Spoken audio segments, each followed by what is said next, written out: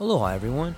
Thanks for taking a moment to hang out with me in the True Life podcast. I truly appreciate it. If you're taking some time to listen to this, whether it's your first podcast with me or you've been with me the whole way, I truly want to say thank you from the bottom of my heart. Additionally, I would like to try to inspire everyone. The world is a crazy place, and if you listen to your heart and you take some chances, I really think the world will unfold in front of you in ways you can't imagine. I've been doing the podcast for about 5 years. Last year, I decided to take the plunge. Well, circumstances dictated that I took the plunge, and I did. I've begun working on the podcast full-time for almost a year now, and it's been so rewarding to me that I would just want to try and inspire other people. If you have a dream, if you have a vision, follow the voice in your heart, listen to the song on the wind, and embrace the challenge.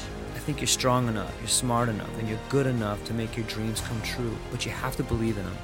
And I truly believe wholeheartedly that if you take a chance, a real chance on what is possible, then your dreams will unfold in front of you. Uncertainty can be a monster. It can be something that we run away from. But much like fear, if you stand in front of it, it's not that big of a problem. I know everyone listening to this has a dream and a vision, and I hope you all conquer it. And I want you to know it's possible. Take baby steps and move towards it, and you will get closer to it. Your relationships will be better. Your life will be better. And you know what? You deserve it. You're an amazing person. If you get a moment, go down to the show notes. If you can, support the show. Thank you so much for being here. Now let's get to it.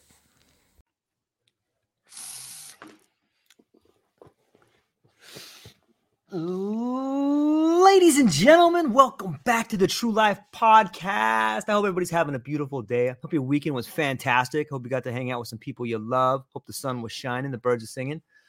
Got an incredible show for you today. Incredible guest. We're going to get into it today. The one and only, ladies and gentlemen, the one and only. Let me start it off this way. Ladies and gentlemen, distinguished guest and fellow enthusiast of thought-provoking discussions, it is with the great pleasure that I introduce our guest of honor today. Etienne Fontan is a remarkable individual whose journey has spanned the realms of activism, public service, and the ever-evolving world of cannabis. He holds the esteemed title of Vice President and co-owner of Berkeley Patients Group, BPG, a pioneering institution in the medical cannabis landscape established in 1999. For over 2 decades, he has dedicated himself to not only serving the needs of patients, but also paving the way for a responsible, legal, and safe cannabis industry. He has been at the forefront of shaping the industry as it expanded, evolved, and professionalized. His profound impact extends far beyond the walls of his dispensaries, reaching into the realms of activism, advocacy, and international engagement. A true luminary in the cannabis movement, his journey has been nothing short of extraordinary. He began as a dedicated activist, traveling 47 U.S. states, passionately speaking at rallies, teach-ins, and rock and roll tours. His tireless efforts reached the hearts and minds of people across the nation, driving the conversation on cannabis rights. Intriguingly, his journey weaves through the medical cannabis research landscape of the Netherlands, where he was invited by top researchers to explore the Dutch government's medical cannabis program. There, he delved into the intricacies of laboratory tests on medical cannabis and the supply logistics of the Dutch regulatory system. His commitment to cannabis extends to veterans as he passionately lobbies for their right to access cannabis and natural medicines. His background as an Army combat veteran of Desert Storm, coupled with his service in the West Virginia Army National Guard, provides a unique perspective on the therapeutic potential of cannabis for veterans. Moreover, his influence reaches the corridors of policy and industry leadership. He has served on the National Cannabis Industry Association, Board of Directors, and co-founded the Veterans Action Council, leaving an indelible mark on the cannabis movement and its social and economic impact. At the heart of Berkeley Patients Group's mission is the belief in holistic wellness, community development, and giving back. This is exemplified by their robust corporate giving program, which focuses on empowering, educating, and serving the Bay Area community. Today, we have the privilege of delving into the mind and experiences of a true trailblazer, an activist, a compassionate advocate for patients, and an inspiring figure in the cannabis industry. Please join me in welcoming him. How are you today, my friend?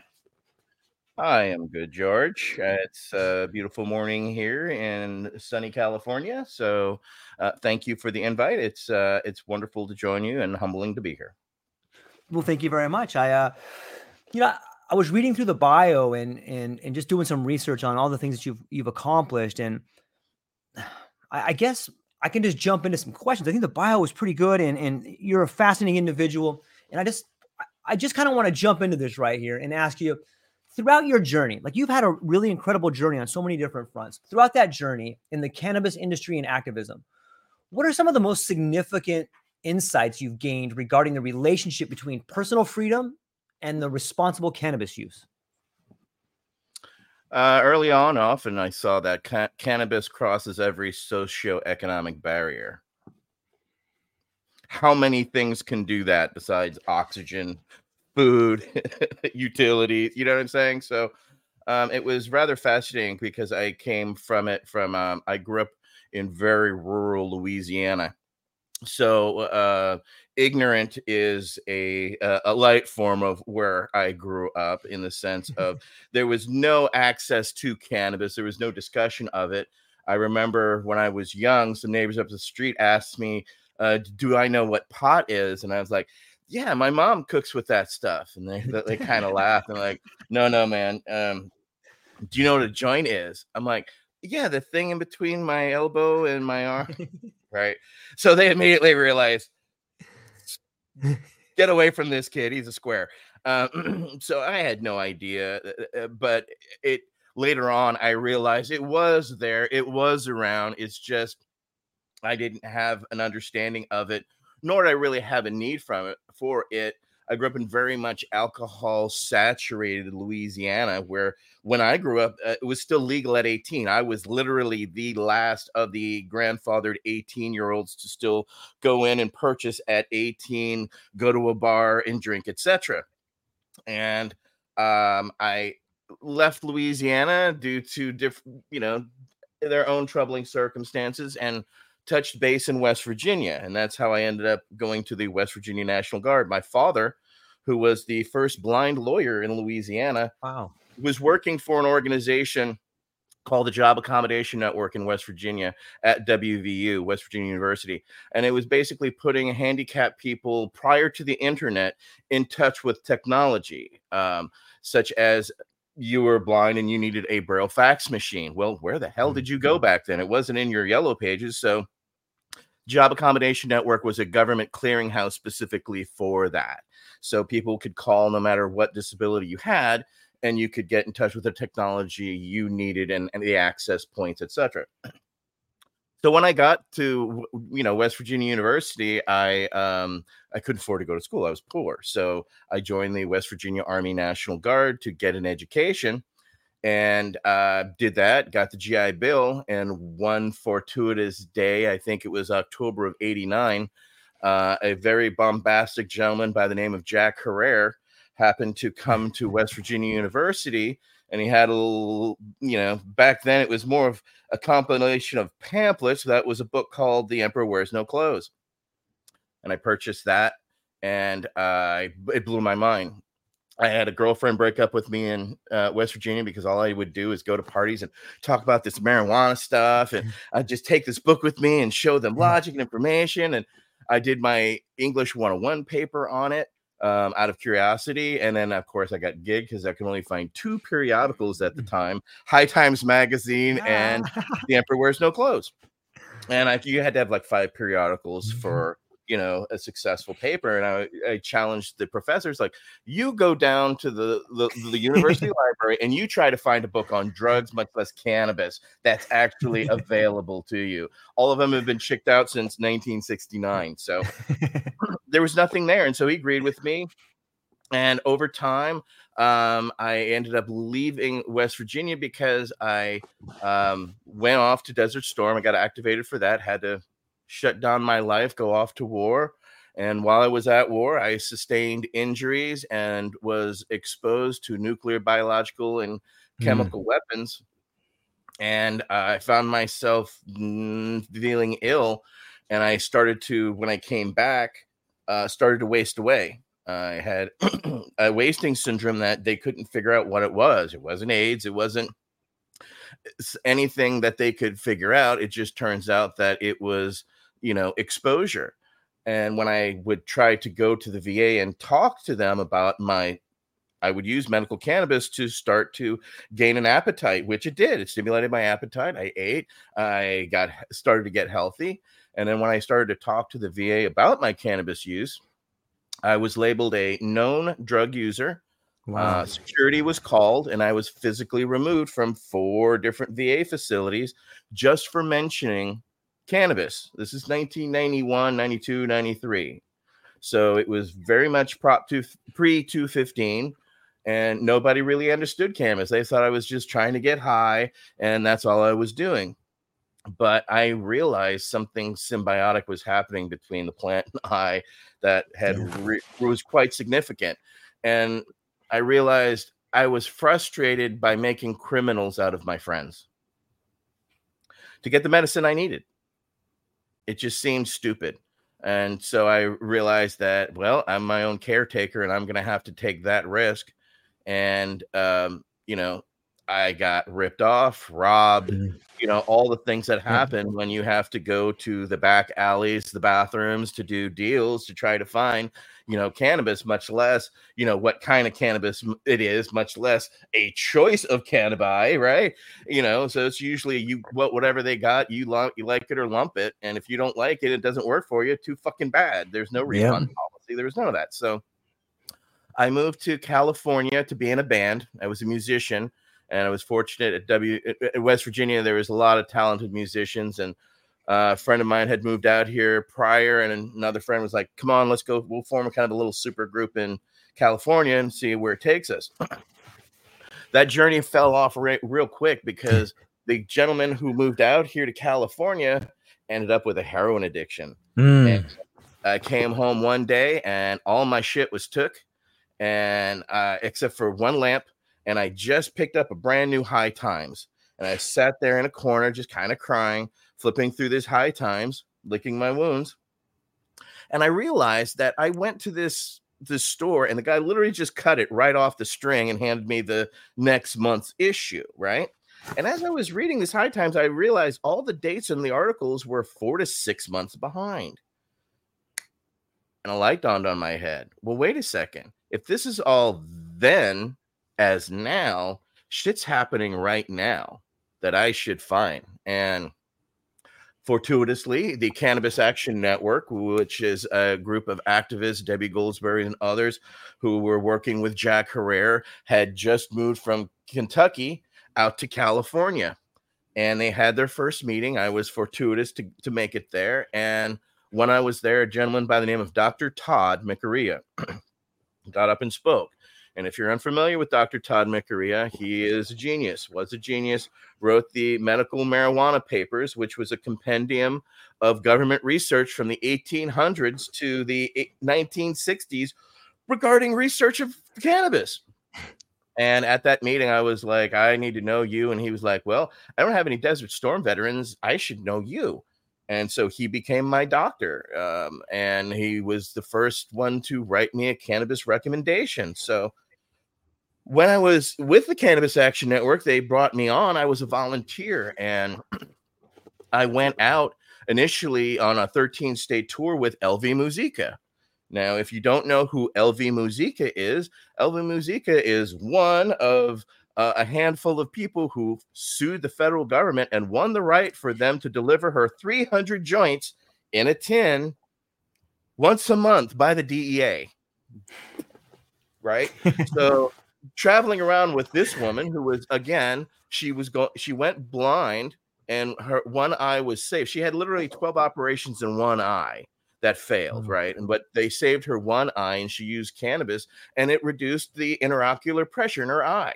So it was recommended by the Baskin Palmer Eye Institute. So these were no small names, and these were no small realities that I realized that what I had been feeling, and symbiotically, and others that stated to me that they're feeling, there was some real truth to this medical cannabis. It wasn't just us getting high, as everybody was suggesting. And we kind of pooled resources and challenges together, because if we didn't, again, this is all pre-internet, people, we didn't have access to knowledge of these types, much less individuals who had been through such experiences. Sued the government for 12 years to win that right. Wow. Okay, couldn't even imagine that. All right, she had been busted as a patient, and then realized that you know what, the community came out and supported her, and she realized how much the support was there for her, that she, took it upon herself to sue the government. And the government grows the crappiest weed in Oxford, Mississippi, that they still provide to one patient to this day of 300 pre-rolled joints in a tin. I literally have the first tin from Robert Randall, who was patient zero, that the government issued to him back in October of 1976. Wow. So I realized that I was standing on the shoulders of some really incredible giants. I was in the Bay Area, so of course I worked with Dennis Perone. The first rally I did in '93, he was the only activist who would come out and speak at my rally in Berkeley at People's Park. And he would then go on to write Proposition 215. I was fortunate to actually be in the House in Washington, D.C. when Jack and Dennis were literally arguing over who was going to run their initiative. I had previously run the two initiatives with Jack that had failed. The big problem is that it was a 13-page initiative, and it called for reparations, and it was all kinds of chock filled full of stuff that no one would green light. You know what I'm saying? Yeah. So it took literally a handful of us veterans. You have to understand, Jack Herrera was a veteran.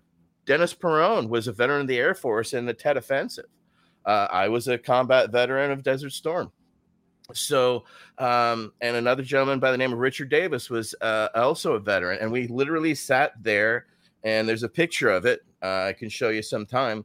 And it's basically me sitting in between Jack and Dennis as they're arguing, as we're convincing Jack to hold off on his initiative, which then Dennis would run his medical initiative. That, of course, became Proposition 215. So I've inadvertently kind of been a Forrest Gump in this movement because I came in so young and militarily, and a lot of our leaders in the movement were military veterans. So they had a respect for my service and my dedication and what I had proven. They allowed me not only a seat at the table, they helped nurture me, and it was impossible not to appreciate that. So when I came back to California in '99 after working for a hemp company in DC for 3 years, I used to import and export hemp from Eastern Europe for Ecolution Hemp Company. So I had a massive knowledge between medical, industrial, and personal use. So when I came back to California in '99,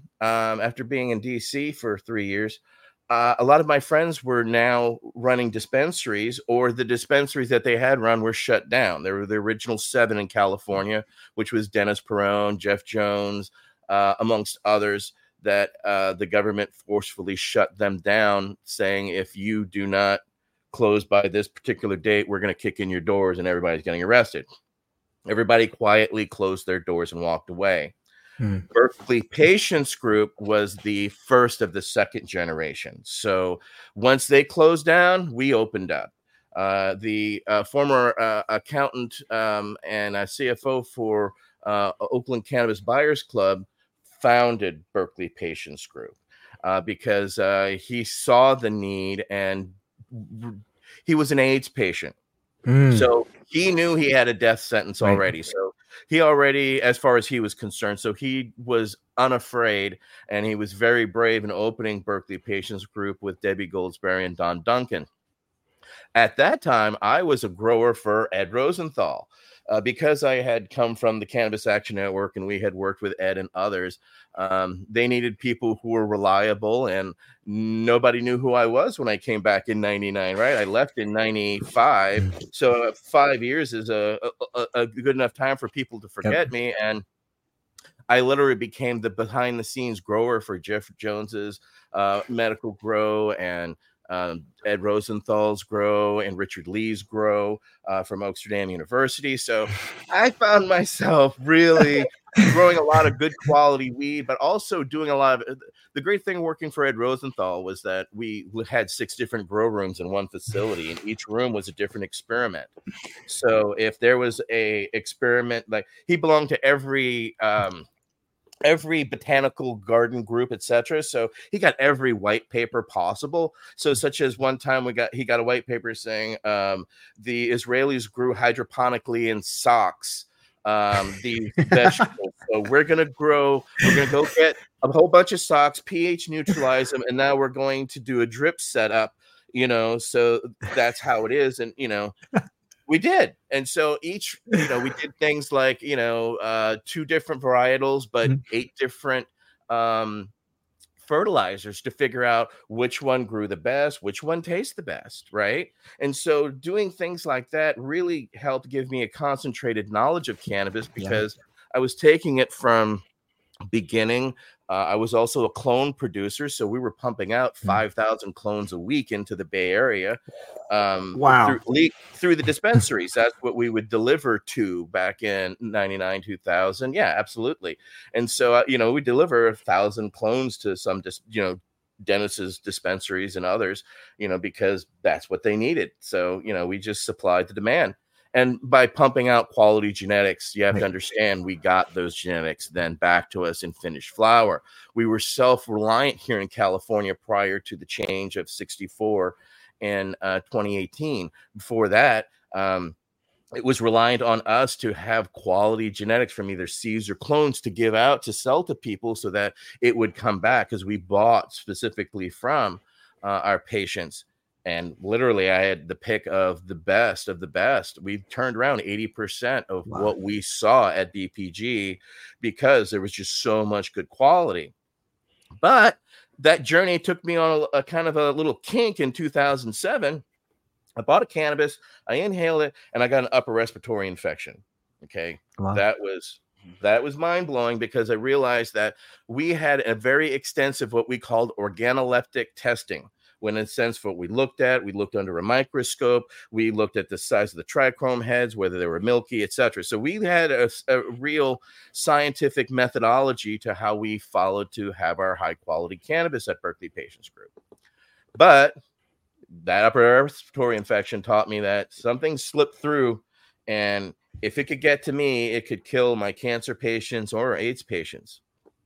So that's when I started to reach out to places like the University of Mississippi to find out, hey, can we get your testing solutions? We want to actually start testing cannabis, and we don't know how to start.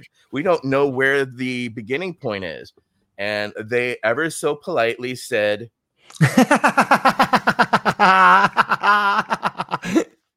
in so many words, those who, if you are visually impaired, I showed the middle finger because that was literally the kindest I could put it, of how they treated us, as well as they were like, you're a felony central. We can't even talk to you, much less start exchanging data. Yeah, fuck off, kids. So I realized that we were going to have to reinvent the wheel. So fortunately, I have friends like Dr. Lester Grinspoon, Ethan Russo, and others that I was like, okay, I need to find somebody who can do this. And I was pointed to a gentleman in the Netherlands by the name of Dr. Arno Hazekamp, and he came to the United States. And he actually makes the testing solutions for the Dutch government, for the Dutch medical marijuana program. So in 08 and 09, took a while. We brought him to the United States for extended periods to work on this research. The challenge was I cannot take cannabis and put it into a laboratory. If I do so, that's a $10,000 fine per test to the laboratory. Now, when you realize that gas chromatographs cost $100,000 and UVH PLCs upwards of $500,000 a piece, and most of them are all on loans, labs get very nervous when they actually have to deal with illegal substances. So what we were taught through Dr. Hazekamp was to create testing solutions. So we tried different every type of what we thought was a stripper of the plant, and it turned out 100% alcohol was the trick. It pulls all the cannabinoids off, terpenes, diterpenes, triterpenes, all that. So we had a method where we would grind it, put it into alcohol, shake it for a certain amount of time, use a pipette, pull it out, and then putting it into a vial, extracting it into there, and now it's a legal testing solution that can go into a laboratory. So we pioneered this back in 08 and 09 because the main thing about dispensaries in California is we had to act as nonprofits. So we were doing well, so I could use the profits and spend $1 million plus on the research that we were doing, which we worked with a company that was in Berkeley that did overrun testing for Novartis and Bayer. We were dealing with real professional laboratory people. I had worked with Steep Hill and others, and unfortunately their standards, they wanted to go proprietary with the standards, where we wanted open source so that anyone could do it. That's what everybody in the science community fights for. So that's, as a lay scientist, I went to college for printmaking and lithography. So I'm an artist by nature. So I'm a lay scientist, but even I know the basis of science. And fortunately, I had like-minded people, and we were able to not only nail THC, we found the secondary spike, which through Meshulam's research we found was CBD. I think you may have heard of this thing. It has turned into a bastard stepchild that has run amok, that every charlatan and snake oil salesman to very good operators are having to navigate right now, because that Pandora box got opened, and oh boy, it ran so fast and so far. And Project CBD and others, I credit for, the research and the finding and putting that information out. So when we now had testing in California, we started coming out with that in 09 and 2010. It had a significant shift. It showed us also how ignorant we were, because now people were thinking and equating, because there was no real education, unfortunately. And another dispensary ran with the testing before we figured out the ethics. Okay. Well, what do I mean by the ethics of the new testing of cannabis? Well, the numbers of THC became kind of the arbitrary number. Now, a high THC number became something that people desired, I think, due to the causality of alcohol prohibition, and thinking, oh, the more bang for my buck, the higher the proof, the more fucked up I'm going to get, etc., etc. And what we saw was a great shakeout in California cannabis, because what was great cannabis, because of all the other effects, were now kicked out by other dispensaries, because now you had to meet this threshold. If you didn't meet this 20-something% or minimum 30% THC limit, then bye. We don't want you. Go away. So, which was fortuitous for me, because all that great cannabis of all those other instances, the terpenes, diterpenes, and all the chemovars that we would now come to understand over time and with further testing, we realized that there was, well, I knew early on, because I had actually tried Marinol back, through the VA, etc. Now, not through the VA. I was trading cannabis to a Vietnam veteran who was getting Marinol, and I had tried Marinol, okay, the 10s, the oranges, okay. And what I found is that THC wasn't the thing. It wasn't working for me just as THC. We realized that there was a whole symbiotic relationship that was happening between the terpenes and the ignition and the THCA turning to THC. And why does that matter? Well, THCA, now my hand is the electron. There's an electron in THCA, CBDA that's constantly active. Okay. And that's why your body can't necessarily uptake it or absorb it. And all it needs is a carbon to bind to. Just needs a carbon, and then it'll stop. And then it turns from THCA to THC. And now your body can uptake it. And now your body can have it. And not only that, it can be uptaken in, 5 different organs, 7 different areas of the brain, what science would teach us.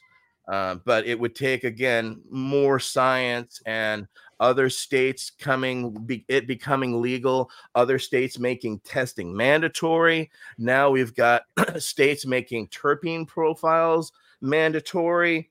I was just in Pennsylvania not too long ago, and they actually list all their terpenes, whereas in California, they're voluntarily doing that nowadays.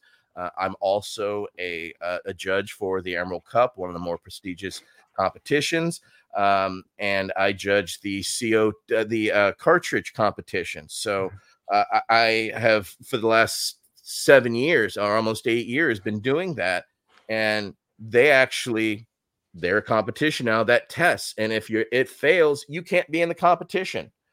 So it shows how we have fostered through the decade plus. It's been 15 years since testing in the United States, people.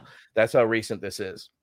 It was a handful of us that started, and fortunately, when we did, we also got the city of Berkeley to pass a law that the other dispensaries had to test their cannabis too. Because what we were finding is when people would fail, they would just take the cannabis off and sell it to somebody else, and then other people would get the unfortunate bad cannabis and wouldn't know about it because there were unscrupulous people who would just looking for the cannabis to sell. It was rejected by Berkeley patient groups. This shit looks great to me. I'll take it and sell it. Well, they don't understand the standards and the ethics that we had behind the standards because people's lives were at stake. I was a patient.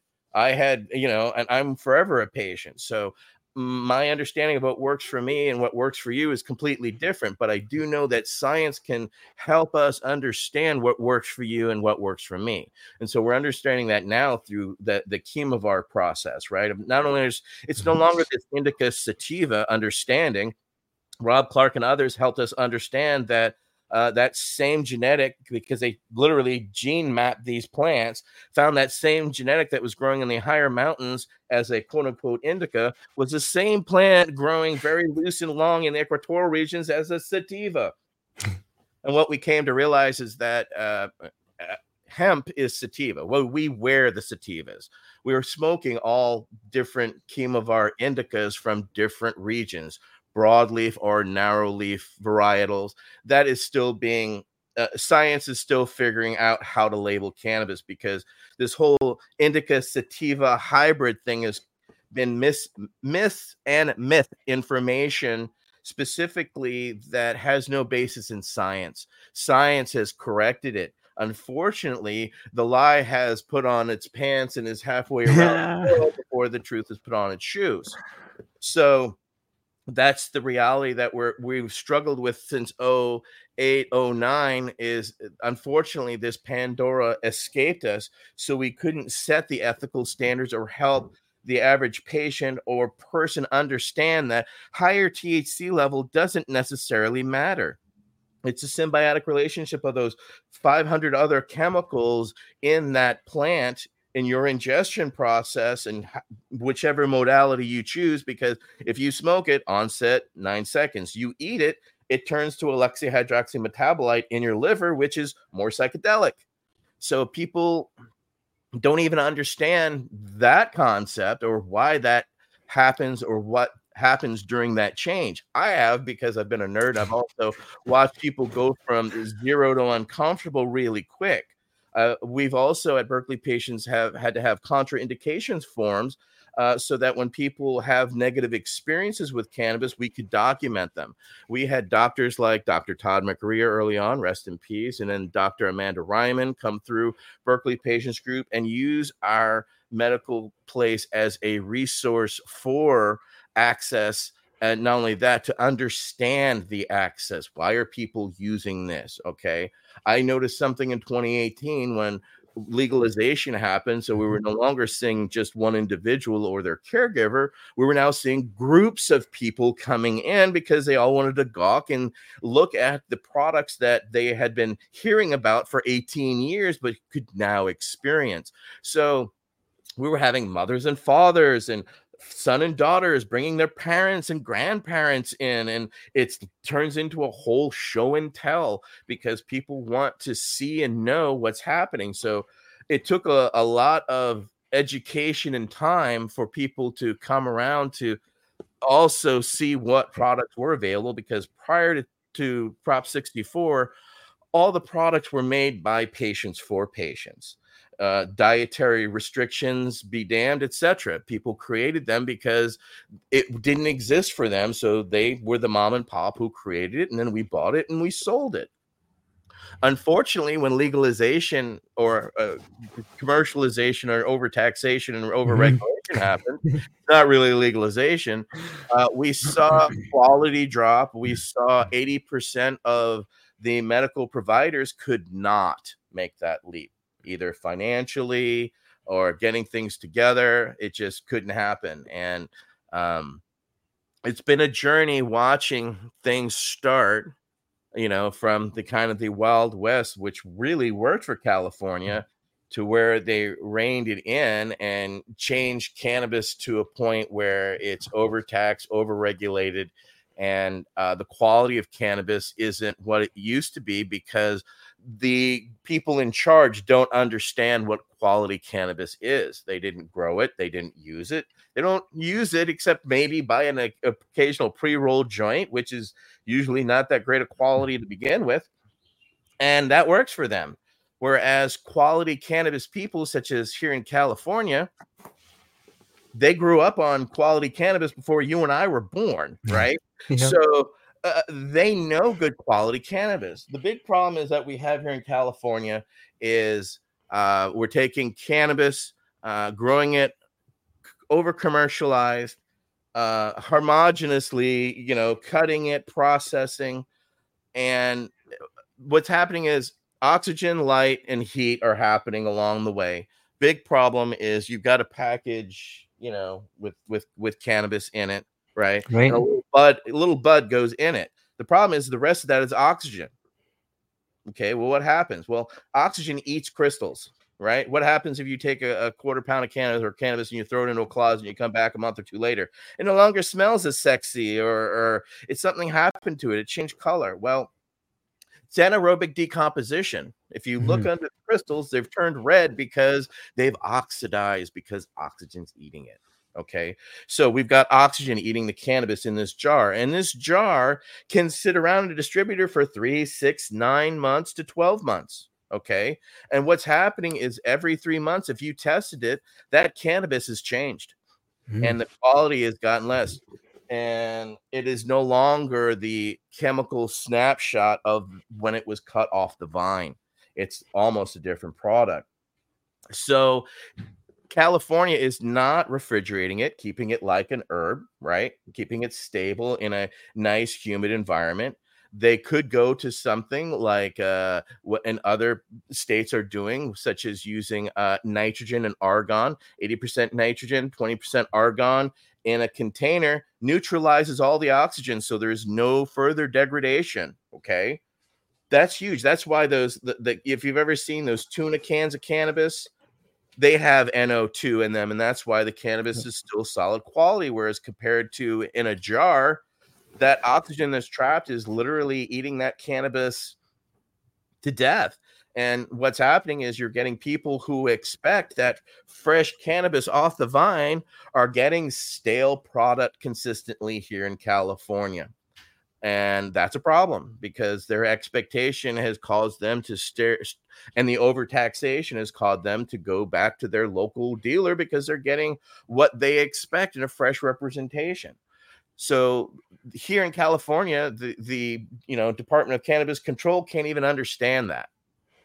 Okay, I do as a provider because all of our concentrates are kept in refrigerators, right? We so that including myself, I literally have a refrigerator here in my room where I keep my concentrates and flowers all the time because I don't want them to degrade. So that's why I keep same with my seeds. I keep them in a cool, dark, dry area because you want to hide it from oxygen, you want to hide it from the light, and you want to hide it from heat. Okay, so those are all the things that will degrade the cannabis and leave you with barely a stem, no longer the capsated, bract that you Right. want to see at the top of, the cannabis plant.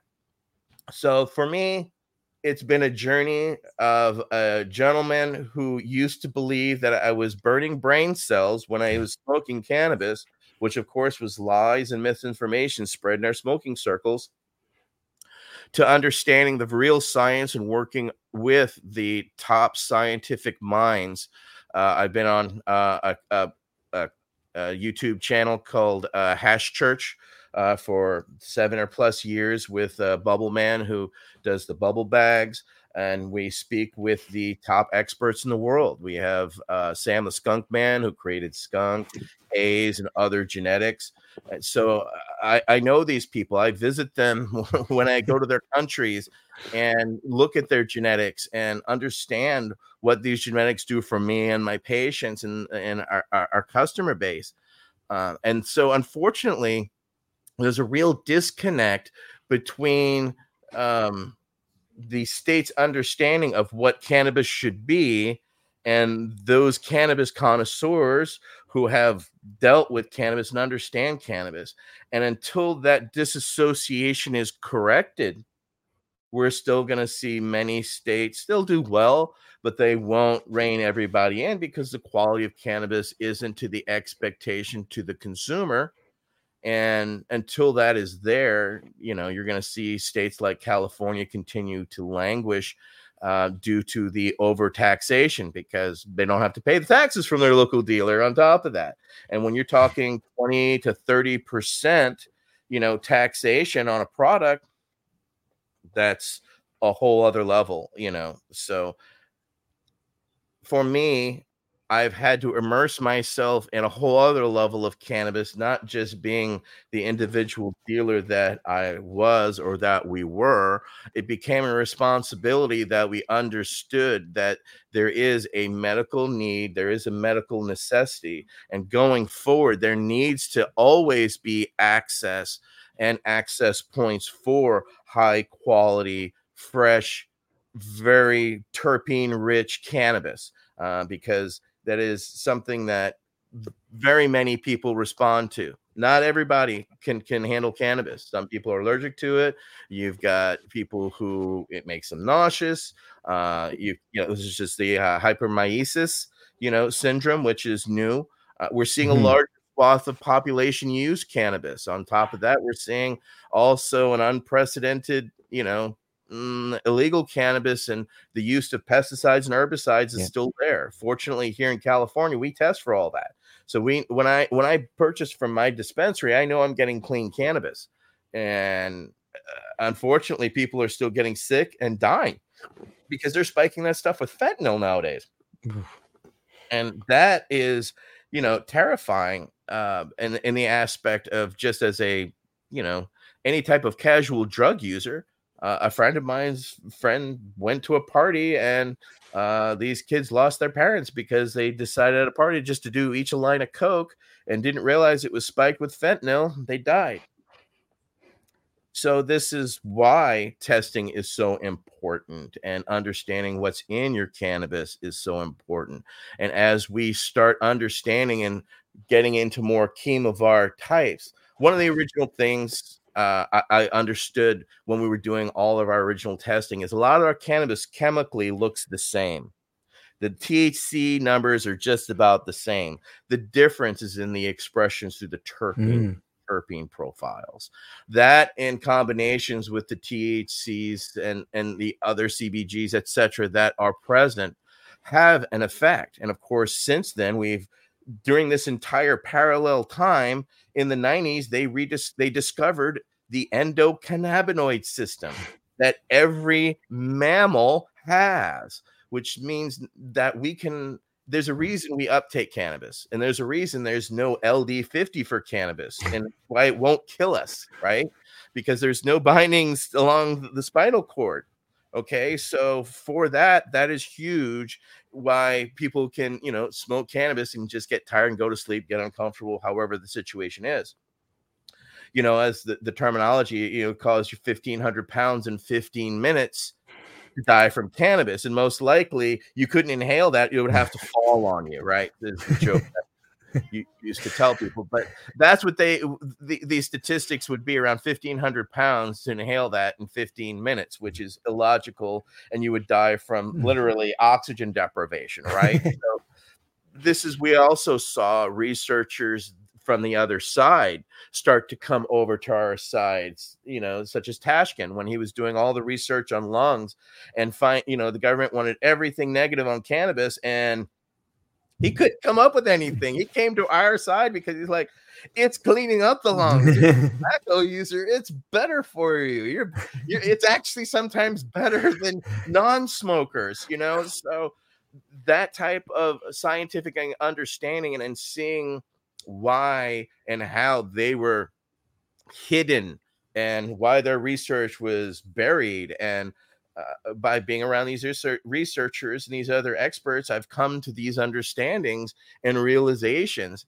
And now, due to the the public understanding now, because there's more there, you now have colleges that are teaching cannabis. You're now getting accreditation for doctors and nurses. I used to teach at Oaksterdam University acquisitions, how to actually bring your cannabis to my dispensary, right? Check your turn signals, make sure it in the trunk, your lights are all working, simple things, but make all the difference in the world. It's so it's a journey for every patient, and if you haven't grown, you wouldn't have an expectation of what you should be getting.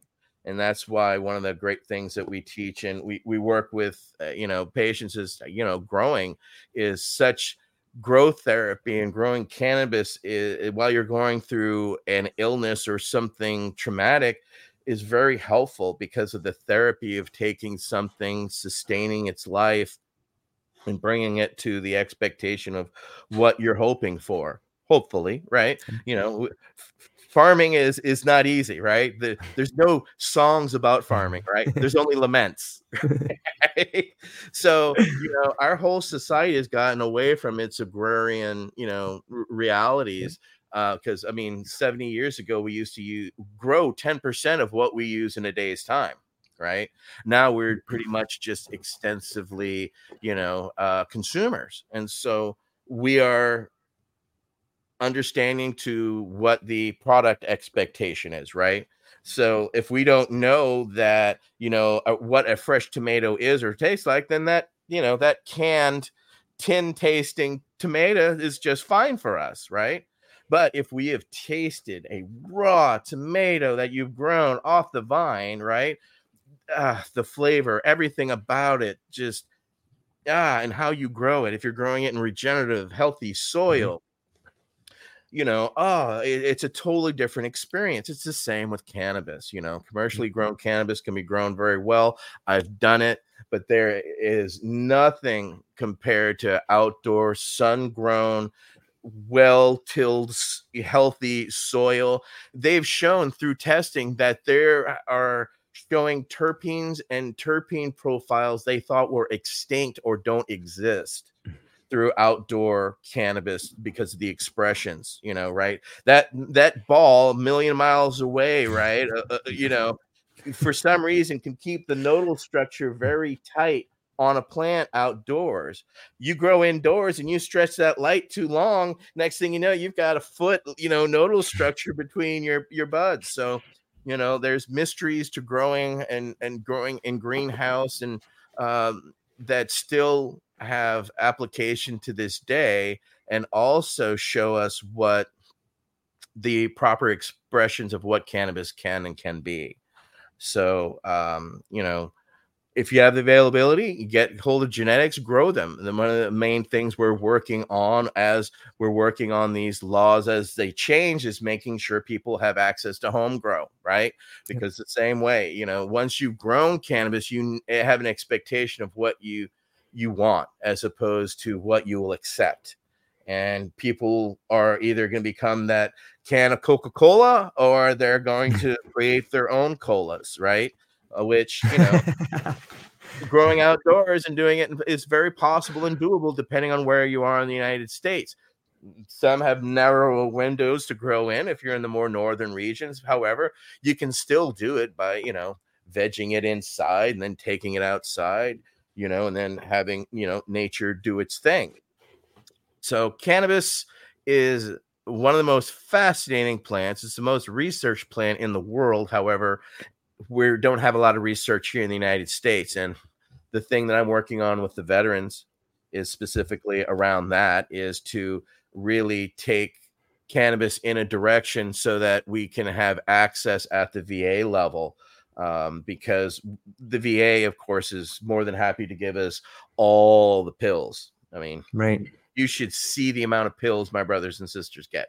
It's astronomical. And the majority of these have never been tested together. They have contraindications that they now have to take another pill for because of that one, because it causes, lockup. So now they need a stool softener. It's the insanity of the pill treadmill that they put us on in the VA is terrifying, because for PTSD they offer us 2 medications. Both those medications have suicidal ideation.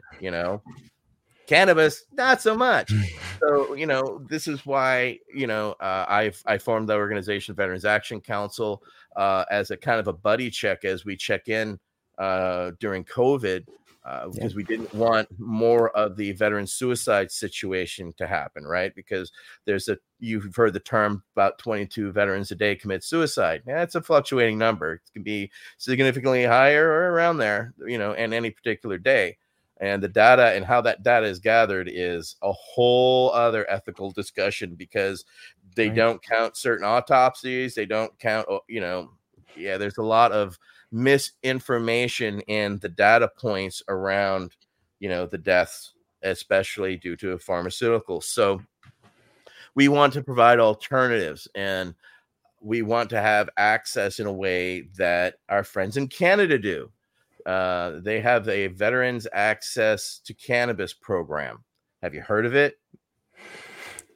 It's going to kind of blow your mind. It used to be, I'm a 100% disabled veteran now. Okay. It took me 32 years to get here. I literally got it last month. Wow. But as a 100% disabled veteran in Canada, you had access to 10 grams a day. Now it's 3 grams a day. But you can now order it on your phone, right? And you can order it. The National Pharmacy has an app, so you can actually order on the app. And then not only that, you can pick your modality, such as I want a sucker, then I want a patch, and then I want a joint. As long as it adds up to 3 grams that day, they'll package it up, send it to you by the Canadian Postal Mail within 48 hours. Wow. Right? Yeah. And that is something that we're looking at here in the United States. Like, wow, that would be nice to have, because the problem that we have with, disabled veterans, you're on a fixed income. You only get a certain amount of disability payment. And the cost of cannabis is too high. Always has been. So that's one reason why we have charitable giving. We give away free cannabis to approximately 250 patients each week. And have since, the inception of Berkeley Patients Group, because the cost of cannabis is too high. Even at the access points that we have created, SB 34 here in California, which is a charitable giving, and something we're trying to instill in other states, where companies and distributors and manufacturers can donate cannabis to veterans organizations, or organizations like myself, to donate to veterans that they then distribute free to each other. Okay. And that helps greatly supplement, their access to cannabis, because they get free cannabis. I mean, you go to some places, they're walking out with a grocery bag full of products that are free, that have been donated. And so we want to see other states do the same. I do travel to Hawaii, and I'm very fortunate in Hawaii that they have reciprocation. So I can literally send a copy of my medical card and my ID, and for $40, I get a 3-month recommendation in Hawaii, so I can go to the dispensaries there when I go, and I can get my cannabis. So I don't have to travel with my cannabis or deal with the stress of traveling with my cannabis. But not every state does that, right? So these are also areas, as we're seeing the change happen, we're realizing the depths of the levels that we have to look at to constantly take care of those that are being left behind, right?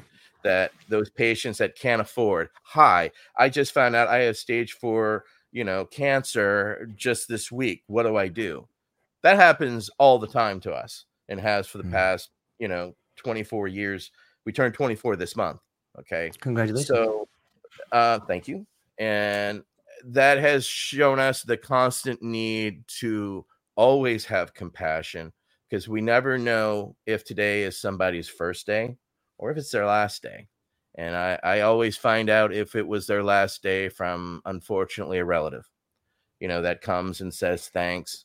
We appreciate what you did and what you do, and those are the, that touches your soul. And that's, that keeps us driving forward to do and be the ethical integrity standards in the industry, because of, unfortunately, there's a lot of bad actors, but fortunately, due to the laws can make good actors via solid laws, and by having proper testing and proper distribution and access points, it can be very successful depending on state, region, etc. So there's successes as well as there's failures, and we teach people to look at California as an example. There's successes here, but look to our failures. Look to Washington State, that had its failures in the sense of it dismantled its medical program. That inside us in California to really solidify medical cannabis, in other states to do so as well. So we have to also continue to be good stewards in anticipation as the changes continue to happen. We need to still be there and be the critics to help people understand why things are working and what isn't working and why. Because no system is perfect yet. Right. I know that was your first question. That was beautiful, man. There was so much there. It's beautiful. And that's why I wanted to have you on. I think you're a wealth of knowledge, and you've seen it, and you've seen the maturation of not only the growing process, but the way in which we look at the medicine. Like it's fascinating to see it grow up. When I was a young kid, everything was by name. Oh, we're getting White Widow, man. Or we're getting some Maui Wowie. And that's how you knew it. Like it doesn't really say anything about it. And then as you grow older, you start to have a more mature relationship, and you can see the terp profile and stuff like that. And maybe if we can see that past relevant behavior is the best predictor of future behavior, what do you see on the horizon as far as some of the challenges and maybe some of the good things that could be coming up? I see it just like any other, vice. I grew up again in a very rural area, and we could go to the local 7-Eleven or Little General and pick up a pint, a shot, a little glass, a pint, or a fifth of any liquor, including Everclear, 190 proof, right behind the counter, anytime. You can buy your cigarettes there, same thing. Well, eventually you're going to have your cannabis there as well, right? The bodegas in New York are already fighting for it. Eventually you're going to get your Costco ounces, right? You're going to have your Costco lows, mids, and highs. Or eventually it's going to get there. It's going to be a while. Don't get me wrong.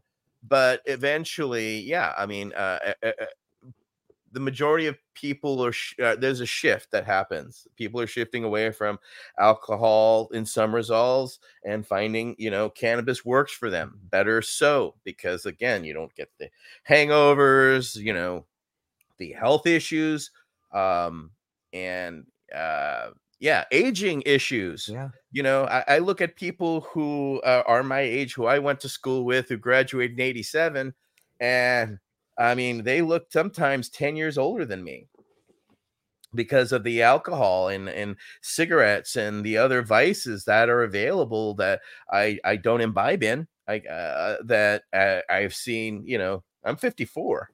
Not bad for 54. Looking great, my friend. So, credit cannabis and, having a good life and a good wife and all that. So, it's also a constant looking at and analyzing, staying on top of things, joining things like the International Science of Cannabinoid Medicines and various education access points so that you understand where the horizon is and what's coming over the horizon. Eventually, there will be no dispensaries. There's a time and a place for us.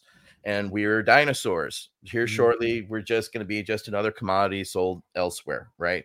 You saw it just in a certain state. They're selling it now in pharmacies, right? So normalization is going to happen. We're going to see most likely Schedule 3 coming down the pike in the next 3 to 6 months, which is going to open up banking, which is going to see a significant change across the board, and cannabis outright. We're seeing a nano emulsions, so you can actually buy drinks now where there's no longer, the oil settles up at the top, right? It is now I'm selling Pabst seltzers in my dispensary. So they figured out, they've got their scientists playing with this stuff now, that they can now make it so that it is now no longer saturated up here. It is now throughout the entire drink. And that takes science. Those are things we couldn't do because back then we were only doing butter, right? To extract or coconut oil, right? We had no idea of, butane or CO2 extraction. Now, CO2 extraction now gives you a flavorless, you no longer have the taste of, that cannabis taste when, I can't stand it, that's all gone. So science and technology is going to take it further, and, you're going to have, specific terpene profile edibles and drinks that aren't available now, that in time, as more of these companies and these 3Ms are working with cannabis, are going to find new ingestion methods that are better and easier. People like drinks. That's an easy access point for them. That's normal for them. Why? Alcohol. They're used to just drinking something, and having a drink cause them to have a euphoric experience. So you're seeing that currently being a large factor. But I think you'll see transdermal patches. You'll see other modalities. You'll see cannabis with the effect without the high. I see that for sure, because people like, that's why they like CBD. They get the calmness and the effect, but without the high, the uncomfortable high. They're not used to the high. You're going to see more type 3 cannabises, right? Now, for those who don't know, type 1 cannabis is the high THC. Type 2 is more of the hemp varietals, the cross between the two. And the third is going to be the, low THC, higher CBD. So you're going to see that, because people realize these terpenes and terpene profiles help you relax, help you chill, and they don't have the toxicity on your liver that the alcohol does. And I think you're going to see a huge shift there, in the sense of easier understanding, because as we know, we grew up with smoking being normal, as in tobacco smoking, right? My parents smoked, your parents smoked, we rode in cars, everybody smoked. We even grew up sneaking cigarettes and stuff like that. Well, there's been a whole shift in the mentality where tobacco is no longer as acceptable as it used to be. And cannabis is going to help kind of do that for alcohol in its sense, is, the access of these easier access points for people, such as, when I wanted to get my mom to try cannabis, a cannabis tea, which was a 20% CBD to 1 THC, was such an easy access point, because it was tea. It was something it was just hot water, brown liquid. Oh, that was easy for her to understand. That was, the epiphany came on. Oh, it wasn't me sitting around at 70 years old smoking a joint, right? Because a lot of the older patients don't want to smoke. What we found is vaporization. We found onset. What I found in 2018, we would have lines literally around the block. So I would literally take off my work badge and I would go to the back of the line and just kind of hang out, and literally use a timer to see how long it took me to get to the front of the line again, right? But I would find myself engaging and talking with patients, and I find myself talking to a lot of older women who were post-retirement, having trouble sleeping, and they were looking for CBD THC blends, usually in a vapor pen, etc. I started asking them, well, why are you trying this now? Well, I'm having difficulty sleeping. I'm no longer being pissed at this since I no longer have a job, so I don't have to worry about that anymore. So I hear this works for people, so I want to try it and see if it works for me. And so what we have seen is we've seen an actual demographic shift. Our individuals went from around 35 to 40 to around 55 because older patients no longer had the fear of losing a job or their income, right? They have the time. They have time. They've got oodles of time. And so they're trying cannabis and finding that it works for them, as opposed to what they had become reliant on with alcohol, tobacco, or other vices, etc. So we're seeing demographic shifts, from the younger generation that they're always fearful of, is that they're actually more educated on cannabis and aren't necessarily as interested in cannabis as they used to be, or they find they're having medical issues or anxiety issues and they've heard about this cannabis thing and have tried it and they're now finding that it works for them. And now you've got anything from, drinks to edibles to topicals to, different modalities and different ingestion methodologies so that it more fits in with their lifestyles, right? It's easier for them to take a cannabis pen with them that is easy to fit in the pocket that they can hit, because it's not a joint. Because if you smoke a joint, you literally can smell like a joint the rest of your day. When I was a kid in Louisiana, the cops would pull us over. And when we would get pulled over, they would ask to smell our fingers.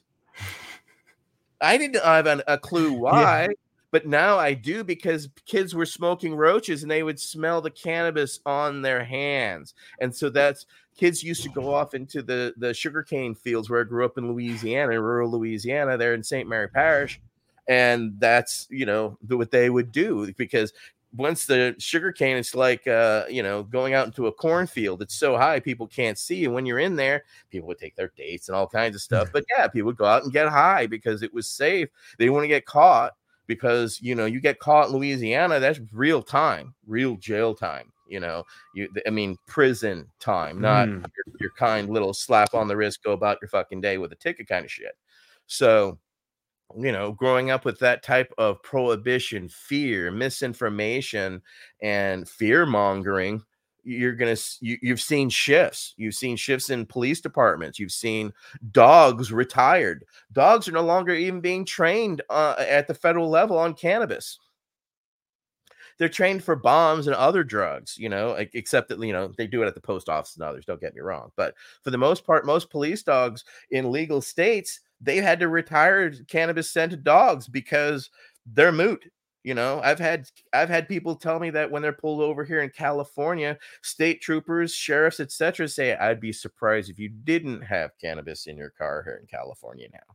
So what used to be their main entry point to harass arrest is gone. And so they have to rely on, real things, as opposed to, the low-hanging fruit cannabis people used to be. They're now held to a higher standard and also know the higher standards, and are aware of cannabis and are very helpful regarding it. I was fortunate to open up a series of dispensaries in Nevada. And Incline Village, Nevada is a very exclusive, very hoity-toity area, and literally had 2 organizations created and formed against us coming in and doing our dispensary. So we created a Operation Charm and Disarm, where we basically hosted the haters, had them come in. We had numerous show and tells, where we basically had people come in and, here, take a look at the dispensary. It's not some scary basement we're bringing you in to sling drugs, And so the first meeting, we actually had the sheriff for the county. Okay. Now, you know how empowering that is as a cannabis dealer, to have your local sheriff show up and say to a room full of people, hi, your state passed this law. These people won the lottery for your area. So you can hate it all you want, but you already approved this. We are the good actors. I'm here to tell you, these are the good actors. So, trust me, you know how bizarre that was for me to sit Sounds there and crazy. experience after cops sniffing my finger as a kid. Now I've got literally the lead sheriff up here selling, this is your pot dealer. Deal with him, okay? You're gonna like him and you're gonna deal with it. And turns out both organizations disintegrated, and one of the heads of those organizations was the first person to purchase at our dispensary. So by engaging your community, by challenging yourself to educate them, you can change them, because all it is fear. They're afraid. They don't understand. And if Mhm. you can bring them in and show them, this is what this is what this looks like, and they see a very well lit, coppered patinas and very professional looking areas, very wonderful local wood and all this stuff. So it changes their mind. They realize, oh wow, this isn't some crazy drug deal or something that happened to me back in the day.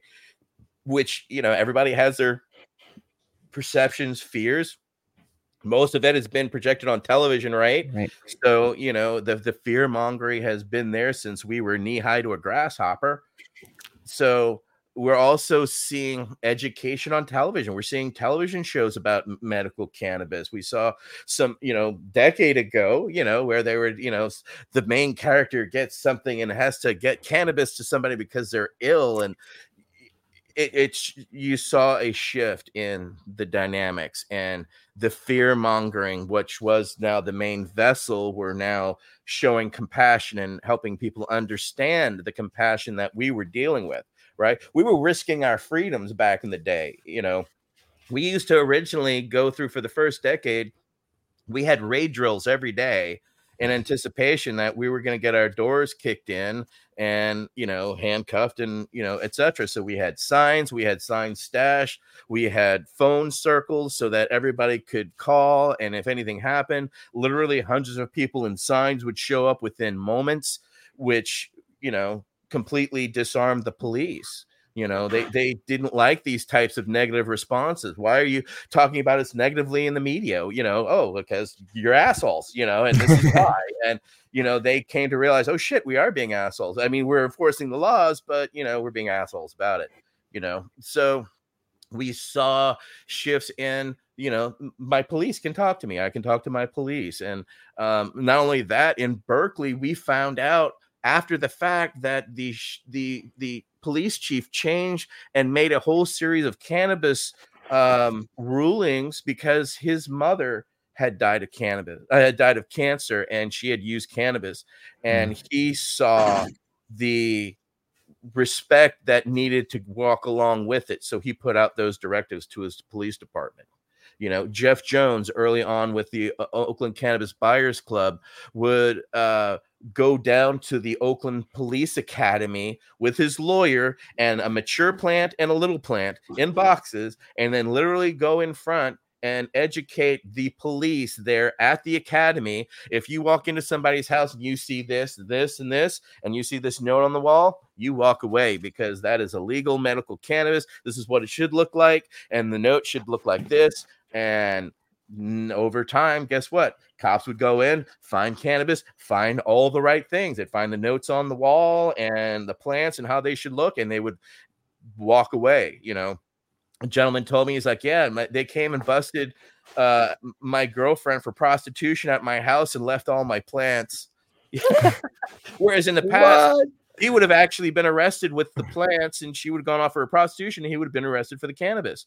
But again, because of the shift and us actively engaging the police, right, going into their police academy with literally plants to educate them, so that over time, over the years, those hateful cops around cannabis were now soft, educated, now engaging the patient to ask the patient, okay, are you a patient? Okay, it says you're a patient here. Okay, all right, I'm not trying to stress you out. I understand your situation. We're here to deal with this other situation, right? So what became the low-hanging fruit now became a shift in dynamics by our active participation.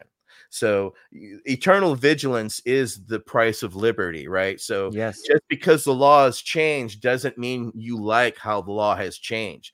California changed in 2018, but didn't allow for charitable giving. So we had to find places to buy stuff for a penny or buy the cannabis to continue to give to our people until we passed SB 34 here in California, right? And then we had that charitable giving. Well, that sunsets next year.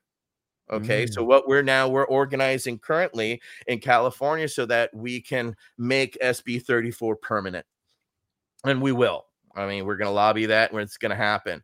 So, but this is what we do, right? We are active participants, such as the Veterans Action Council and Berkeley Patients Group. We've been very active in changing laws and changing history. Give you a quick, well, it's not so quick. Yeah, please. Berkeley Patients Group wanted our business permit, right? That goes on the wall, right? Originally, when we went in California and Berkeley, we could only get a miscellaneous use seller's permit, right? And they're like, well, you have to tell us what your miscellaneous use is. We're selling cannabis, miscellaneous enough for us. And so they gave us our initial permit, right? Well, in 2002, 2003, we wanted an actual cannabis permit. The city made us jump through hoops, and every time we jumped through the hoops, they wouldn't do it. So at the advice of one of our lawyers, James Anthony, Hawaiian or native Hawaiian. Nice. And he basically said, let's do an initiative. And we did an initiative. We got the initiative on the ballot. Back then it was Measure R. Okay. Measure R was back in 2004. It lost by less than 1% of the vote. So if it's less than 1% of the vote, you can pay for a recount. We paid 3 dispensaries in Berkeley, all paid for the recount. It was $30,000 that we had to come up with in the next day, which we all pitched in equally and made it happen. This was back in the whole hanging chads thing. So literally we're going through the city was like, oh, this is a Berkeley student, so they're transient, throws it out. You know, it turned into just a big brouhaha. But at the crux of the thing was we wanted to look inside the Diebold voting machines. And Diebold and Alameda said, imagine that. I know, right? They said, you can look inside the machine those were downloaded into. You have no right to look inside those machines. Well, we were called by some lawyers out of Florida who said, hey, we're election lawyers. You have the perfect storm. Can we take your case and run with it? Lawyers pro bono taking case. Ta-da! Go for it. Well, it took 4 years. And at the end of it, I kid you not, the state of California, Alameda County nor Diebold could come up with the 420 voting machines. They disappeared. Diebold wouldn't say if they came and got them. Alameda wouldn't say if they sent them. They wouldn't say anything. So the judge said, well, since y'all ain't telling me shit, these guys win. Their stuff goes back on the ballot. And the next election, this is early 2008. So now it goes on to the ballot. And so in 2008, it went on to the ballot and we won by 64% of the vote. And that's how we ended up getting our freaking business permit. It took us 5 years and, a federal court case, and we won that. And then a couple of years later, the federal government came to us and tried to forcefully evict us from our location, of which they did. We closed down, moved right next door, stayed open as a delivery service, found a new location within 6 months. And in December of 2012, after closing in May, the location, we reopened in a new location. We were originally gone after by the federal government for being within 1,000 feet of a school. It turns out that if you walked it, it was well over 1,000 feet, and it was a private French school. But if you do it as the crow flies, property line to property line, it was 984 feet. Well, the French school's like, we don't care. These guys have had no issues with it. Regardless, the federal government got us to shut down on May. And then December, we acted then as a delivery service. So we stayed continuously operating. Then in December of that year, we reopened in our new location.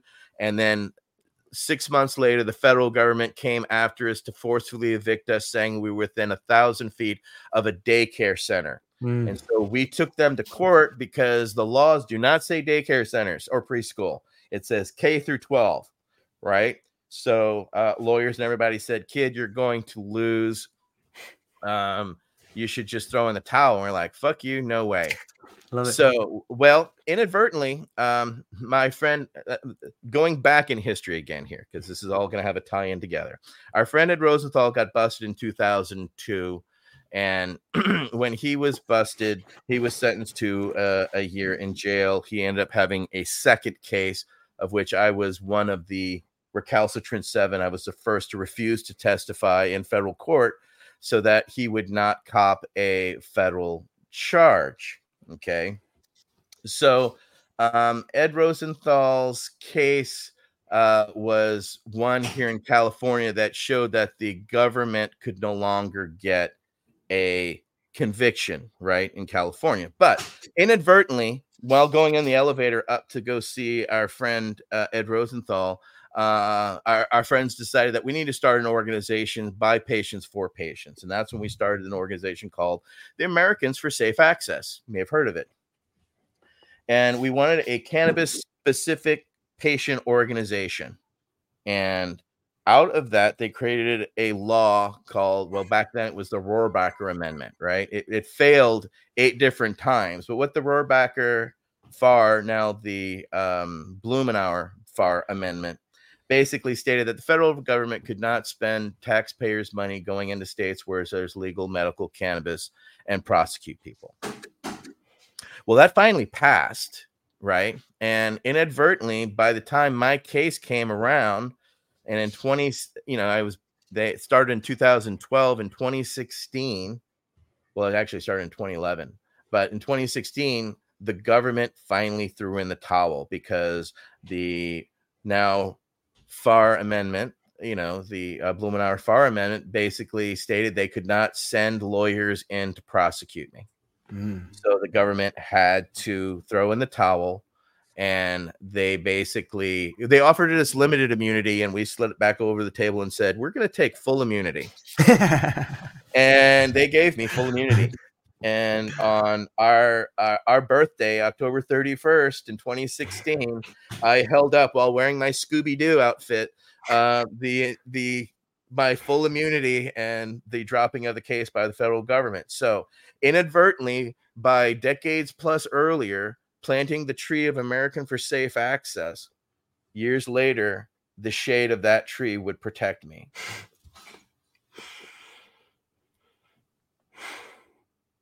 Right? Yeah. Yeah. Beyond humbling on so many levels, right? Yeah. So it shows you to, if you do the right things, they can sometimes turn out the right way. And all my lawyers told me we would lose the case, and we ended up winning because of that. And yeah, trust me, mind blown. And that was lots of lawyers, lots of money. And fortunately, the government allowed us to stay open. Otherwise, we would have lost the ability to pay our lawyers to do so. So we've been at the forefront. So when the law changed for the Diebold situation for our business permit, we inadvertently won the right for every American to look inside every voting machine forever. That's our employees, Mike Goodbar and Donald Tolbert, rest in peace, were the plaintiffs who won that case for you and every American. So you have the right to look inside every voting machine just because a couple of fucking pot dealers just wanted their goddamn business permit legally. How you like them apples? Oh, I love them. They sound like green apples to me. Oh, it's tasty. It's the tastiest fruit you'll ever bite into, my friend. Because there's nothing like victory at the federal level, because you've now set precedents for other Americans forever. When we beat them at this case, guess what? They're not going into these other states and doing the same thing. They can't prosecute people. So we become, by being steadfast and being the pioneers. Yeah, you take a lot of spears and arrows in you, don't get me wrong, but you eventually are called pioneers. We were called crazy back then, Right. but now 24 years down the line, this is why not only was I part of the NCIA, I was one of the founders of the National Cannabis Industries Association as well, because we saw the need for banking as well as the need for getting rid of 280E, which will also be dying when the rescheduling happens, because currently we are the biggest low-hanging fruit for the federal government. They make nearly $5 billion a year off of 280E. 5B, that's with a B, people, billion. Okay. So, I mean, myself, I've been hit for, multiple $1 million, which I'm still in the settlement phase of currently. Not only that, my company did there was a rebate that was allowed, right? That gave you a credit. It was a emergency retention credit by the federal government, that if you have a certain amount of employees, they give you this tax break, right? Well, I did that. I filed that, and the IRS stole it right from under us, did not send it to us, because like, oh, you owe us that money, so we're just going to take that. So they literally took our emergency retention credits that we should have gotten for keeping my business open during COVID. They literally stole that as part of the tax payment already. So that happened to me, just a couple months ago. So unfortunately, the indignities are going to continue. I am caught in the last swing of the dragon's tail while it dies. And, I'm in the offer and compromise and settlement phase right now, and hopefully they'll accept my offer. And because 280E is about to die. They know that. I know that. The writing is on the wall, because once it's out of Schedule 1, it's no longer on our dispensary's head. And unfortunately, it's a very huge sort of Damocles up there that is all over every dispensary. And almost every dispensary, has to do and deal with their taxes around the 280E. And so, quick lesson for those who don't know what 280E is: it was a tax. Basically, it's a tax of 70+% that the government instills on Schedule 1 drug dealers, etc. It happened in the 80s. A drug dealer wrote off his cocaine empire by his airplane, his pilot's flight time, all that stuff, right? Pissed off some senator, and they created this 280E tax thing. And unfortunately, they have used this against every dispensary to tax us over 70%. And it goes back years, right? They hit me back in 2016, 2017, a couple years ago. Well, they found 2016, they found something that led to 2017. So they decided to gouge me for 2017 too. So I'm not the only dispensary. Almost everyone has gone through it. And it's part of, being a leader in this. You get it all. And of course, it just inadvertently, I got hit with 280E 1 year and 1 day after beating the federal government. You know what I'm saying? So, they have ways of making you suffer when you tread upon them after they've tried to successfully heal you out, and they realize that you're a cockroach that won't die. Then they try to throw every raid and poison at you. And unfortunately for them, it's not working. We're still here. We're going to continue to do what we do, because we're by patients, for patients. So we have a lot of patience. Well played. It's fascinating. I love the fighting spirit, and I think that on some level, it's something that was ingrained in so many of us when we were young. Like, you stand up for what's right. And if it's not, you fight for it, and because it's the right thing to do. Right. My mom actually was my example. My brother was born without eyeballs, very blind and autistic. And the state of Louisiana was supposed to pay for travel from the child's house to the state school, which is in Baton Rouge. Well, that was a 3.5-hour drive each way for us, where we lived in rural Louisiana. You have to go through all these small 10-mile-per-hour towns across bayous, because we live south of Baton Rouge. So it's all bridges and stuff all the way into Baton Rouge.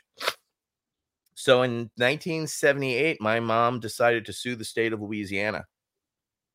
She also started an organization called the American Council for Blind Parents. There was no organization for, you just had a child that was born blind. There was no clearinghouse of information. There was no one to call, like it, lump it. That's how it was. So she started this organization, and it quickly grew to within 40 countries in every state within a year, right? Because blindness, unfortunately, is everywhere. And we got invited to the 2 different blind conventions. There's a Republican and a Democrat. So there's the American Council for the Blind and the other one, Democratic Council for the Blind, or something like that. So there were multiple factions. So we found ourselves going to conventions every year, multiple ones, because blindness is so inherent. My mom's organization was really getting things going, but people were also fascinated by the case that she had against the state of Louisiana, because the state of Louisiana was basically refusing to fund it at the budget level. So it was never funded. And so we received death threats, all kinds of nasty phone calls that I would pick up and traumatize me at a very early age, of people saying, insert how they're going to kill my mother and my brother, and for, going against the state. And yeah, and what we also found is that all the parents and relatives of the schools of the deaf and the blind, who happen to be right next to each other, were quite strong and built a coalition. And over time, we won the case. My mom's case won. And by the time I was a junior in high school, she started this when I was in grade school. The bus came to the end of the cul-de-sac that we lived on out in sugarcane country. And every kid who is deaf or blind now had access. So my mom was my example that you have to fight for what you need, right? She could not deal with 3.5 hours. You have to understand, school for the deaf and school for the blind is during the week. So on a Friday, you go pick up your kid for the weekend. So on a Friday, you have to drive 3.5 hours up and then 3.5 hours back. Sunday, you got to drive him back to school to be in his dorm. So that's 3.5 hours up, 3.5 hours back. That's 14 hours of your weekend gone, right? That's just transporting child to and from. So early memories of me doing my homework in the car, getting to the, Lafayette, and then going to Mr. Gaddy's Pizza, and then, falling asleep on the way home, that was normal childhood for me, right? Whereas now it's no longer a thought for many people, because my mom made the sacrifice, took it on the chin, did what was right for the greater good. And yeah, it was a slog through the swamp, but she won. So it taught me that, you have to fight for what you want and what you believe for. Even if you think it should be right and everybody else should be right, it doesn't mean it's going to happen. And so that example was, further instilled in me in the military, where they taught me how to fight, but they never taught me how to stop fighting, right? So it became very instilled early to fight for what was right. And then I found my category, which was cannabis, and I fought with it for every inch of my freedom and have won my existence out of it. So, determination, sticking to your beliefs, even when everyone doubts you, is sometimes the price you have to make to be here. That's one of the most inspirational quotes I've heard. Thank you for that. I wish more people, and you know what? I think when people do it, like hearing your story today and hearing other people's story who have fought and stood against the odds and become a better person, not only for themselves, but for so many people behind them. Like that's the pebble in the pond, and it radiates outwards, and more people can then hear that story and hold that story close to their heart and become part of the story in a way. It's contagious, I think. Oh, changing history is quite addictive. Once you've done it, you enjoy doing it. And that's why we lobby. One of the things the VAC is doing is we're not only lobbying at the federal level for access, we're currently working at the United Nations. We're working on adult legal access by 2029, so people will stop being executed for cannabis. Multiple people were executed in Singapore this year and didn't even touch the fucking plant. So I've been under the mentorship of Michael Krawitz, who has been at the UN since '97, when he told Jack Herrera and Dennis, "I'm off to find out what we can do for the movement." And he is an Air Force veteran and one of our people in the Veterans Action Council, and he has guided us and educated us as we work for the past 3 years at the UN. So we do side events because we have people like, if you've ever heard of a gentleman by the name of Kevin Sabet, he is a massive prohibitionist, and he started off originally as a speechwriter for Obama. And then he basically got into the Office of National Drug Control Policy and has been a boil on the pus of an ass ever since, and has continued to reshape and reshift his focus, literally stealing DPA material and shifting it just slightly for his own, literally same font, same pictures, everything. And the problem is that this gentleman is being heard basically solo at the UN level, and countries like China, Indonesia, Pakistan, Singapore, who want to continue to execute people, China, etc., all are using his talking points. So we're having side events, which are educational events at the UN in between sessions, where we're actually educating them on the positives of cannabis. We're working with a coalition of countries from Spain, France, South Africa, Germany, among others, to flip this law, because Michael and others, they were successful in getting medical cannabis taken out of the most dangerous drug category in December of 2020, which is why you're seeing so many other countries now have medical cannabis, because it's legal around the world. We are currently challenging via a FOIA request the U.S. Attorney General's office, because they have actually rescheduling, and actually they reschedule all the time, because there's a line in the treaty each year in the the CND, the Narcotics and Drugs Congress that meets in Vienna in March, which will be there again this year. They basically put out a list of drugs that are banned each year, okay, that are considered Schedule 4, which is our Schedule 1. And so each year they're made a different schedule.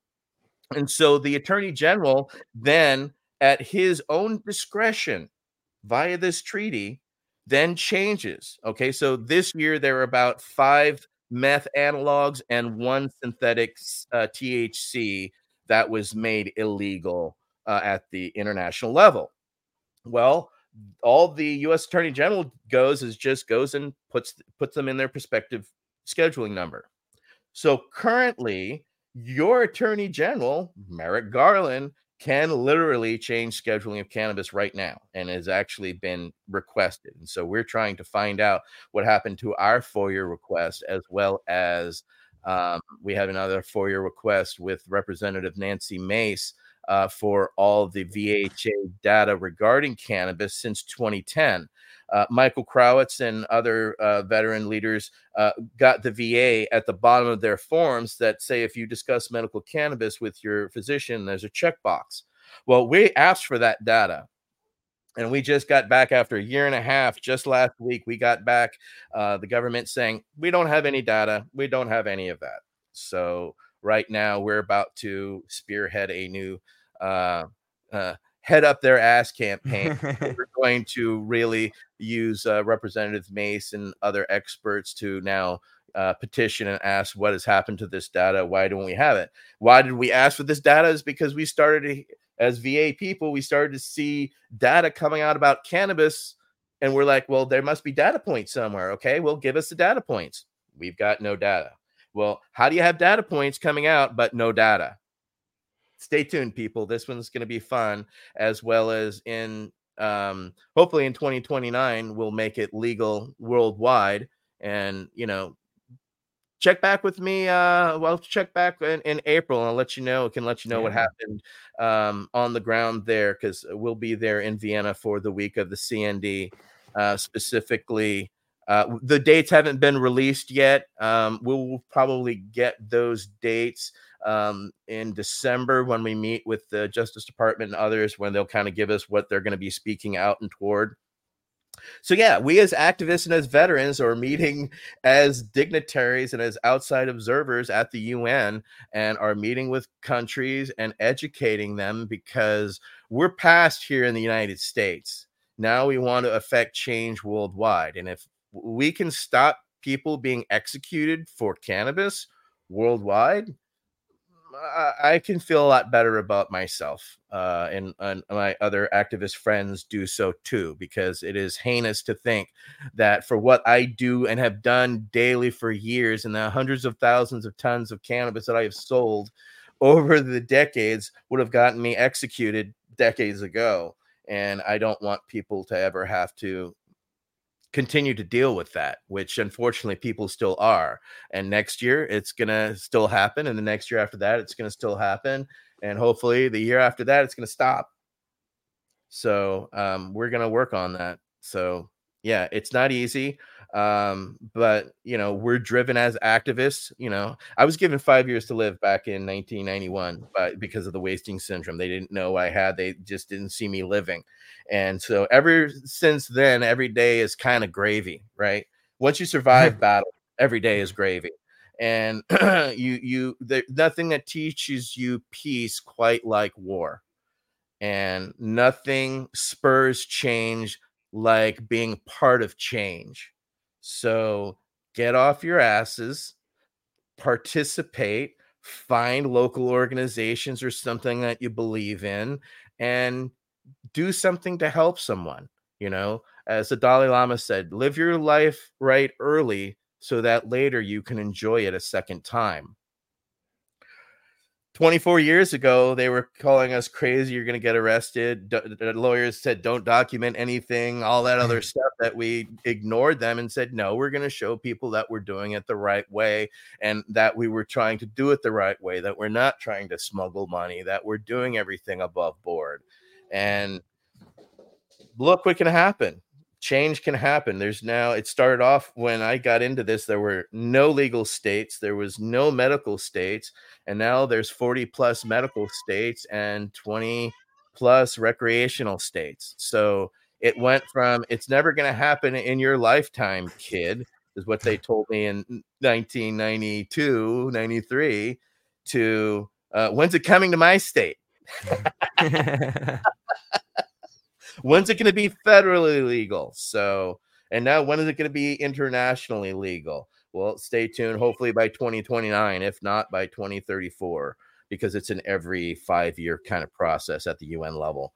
There's the 2024 is what we're going to be reading. They're going to be giving us the updates on the last 5 years, and we're going to be presenting to them in March of this year our next 5-year plan, where it is actually going to be legal in the end. And the WHO sees it, and the other organizations understand it, and we just have to walk the walk and be the good stewards. And next thing you know, there'll be other places in the world for you to go and access your cannabis. Hopefully. Yeah. It brings to the question. I talk to a lot of people in the world of psychedelics, especially psilocybin, and it seems that cannabis has sort of paved the way for psilocybin in a lot of the states that are now finding ways to use it for PTSD. And I'm just wondering, with all your background, what are your thoughts on some of the parallels between the two industries? And are they going to face the same challenges, or are they different animals, or what do you think? Medical is always going to be its own animal, because there always there's an expectation of a medical product or program that has to be of a higher ethical standard. End of story. It has to be pure. It has to be tested. It has to be what it is. It can't not be what it isn't, right? So those are crucial pieces of the puzzle that have to always be in place. Also, the availability for people to use it in hospitals, availability for people to, in the future, to have nursing homes where you can have holistic places for you to pass by being able to use psychedelics as well as, cannabis as well. We found in the veteran community that cannabis is quite the palliative. Superb as a palliative. Okay. However, if we want to get to the deeper parts of our healing, psychedelics are key to it. Okay. And I've found that out. I've done more than 100 acid trips myself, and well as I enjoy psychedelic mushrooms every 6 months to help stave away the chronic depression that comes with the various realities of living in this existence. Not to mention the added traumas that I have had and experienced from, pre-war to during war to being in the drug war. I've taken more hits in the drug war and been in more federal cases in the drug war than I ever prior. So those are all stresses and stressors that fortunately cannabis has helped and assisted me in lowering my blood pressure, keeping me more than anything able to sleep, right? That is one of the most important things. I watched a friend of mine go through a federal case, and he wasn't allowed cannabis and he couldn't sleep, and the lack of sleep literally drove him insane. And the main thing that I had during my federal cases is I had access to good cannabis, and I kept a consistent regime. So I go to sleep at a certain time and I wake up at a certain time and do the things that I need to do. And by keeping those and having solid sleep beyond the most important thing, and cannabis and others help and assist that. I have severe sleep apnea, so I have to sleep with a machine to assist me breathe at night, okay, to release the stress on my heart that the 40 episodes I would have an hour, would affect. So real science and real medicine have their place in our everyday lives. There are needs for medications. However, oh, hello, who are you? That's my cat, Chairman Meow. Oh, Chairman Meow. Well, hello, Chairman. And as he jumps to the chair. Yeah, right. So, cannabis, recreationally, I think for people, there will always be a place for, and I think that, as Dennis Perone said, all cannabis use is medicinal, because as people find out the stresses of reality and they're using it to relax, well, that's medical. That is really, it goes past the psychological there. Which is also very helpful on top of that, because that's what I found is what cannabis helped me deal with the stress.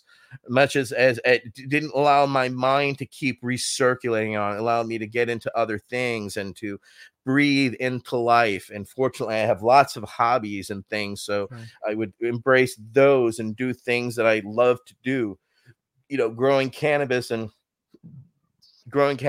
and for medical patients was, again, a higher purpose. And so what we have found for us in our group and our PTS, our post-traumatic stress, is helping others selflessly, inadvertently helps ourselves and relieves our PTS, because now we have a purpose, right? Because part of PTS is we feel lost, we feel without purpose. But by working with others and actively working for change together, because our Veterans Action Council, we're all volunteers, we're all equals. There's no pay, there's no dues. We didn't want money and we didn't want hierarchy.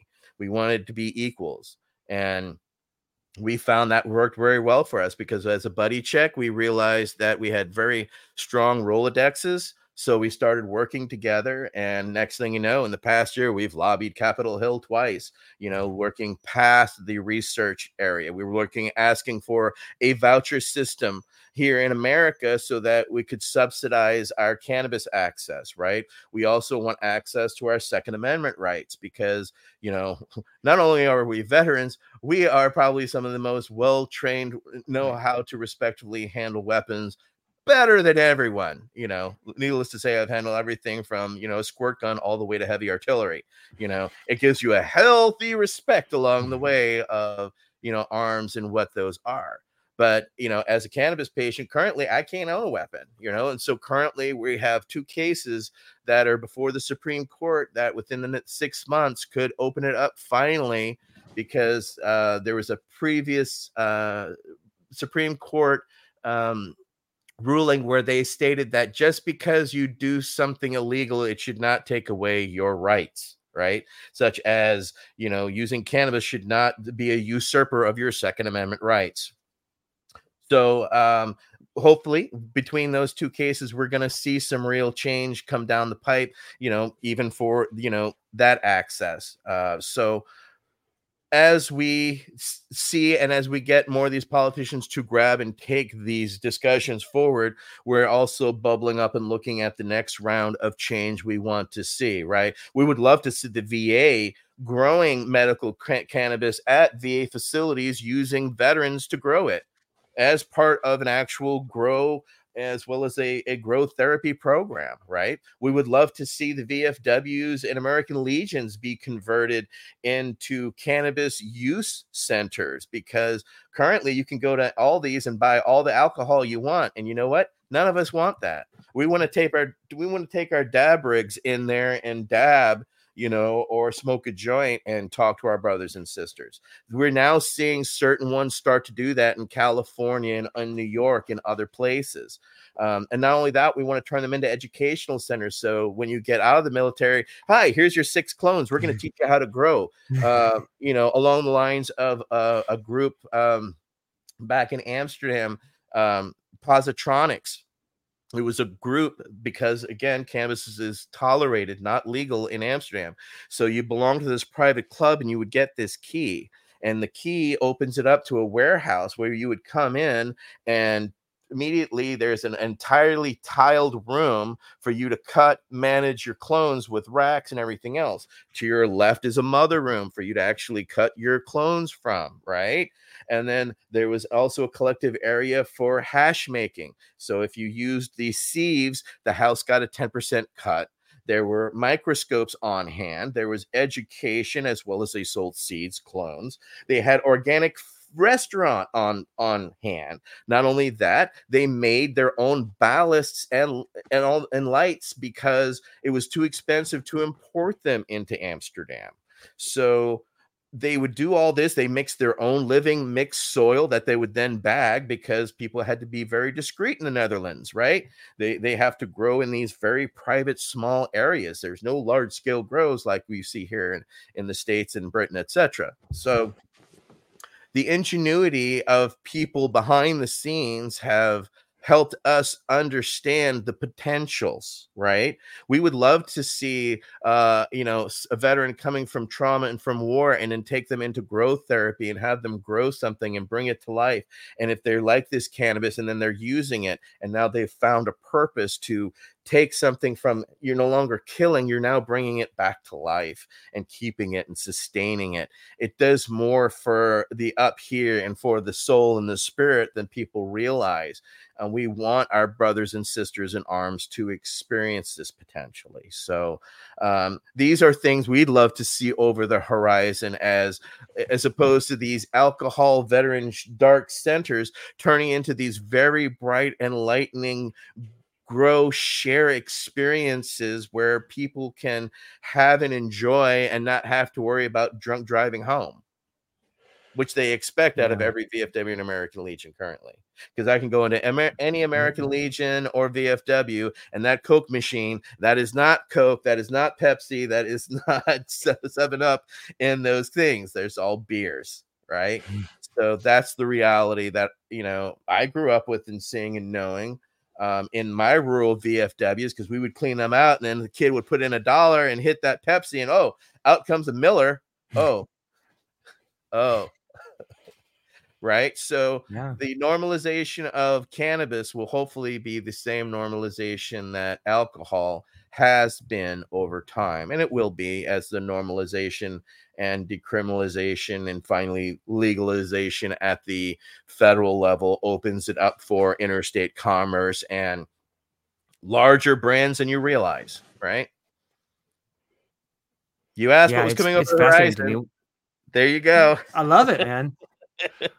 In some ways, I think it speaks to the idea of like a product, like alcohol is a product of decay. Like you take grapes and you decay and then you drink them. And in some ways, I can't help get past the philosophical idea. If you consume a product of decay, in some levels, you're bringing that into your body. But if you're running on a product that is growth and new growth, in some ways you're providing a lifestyle like that.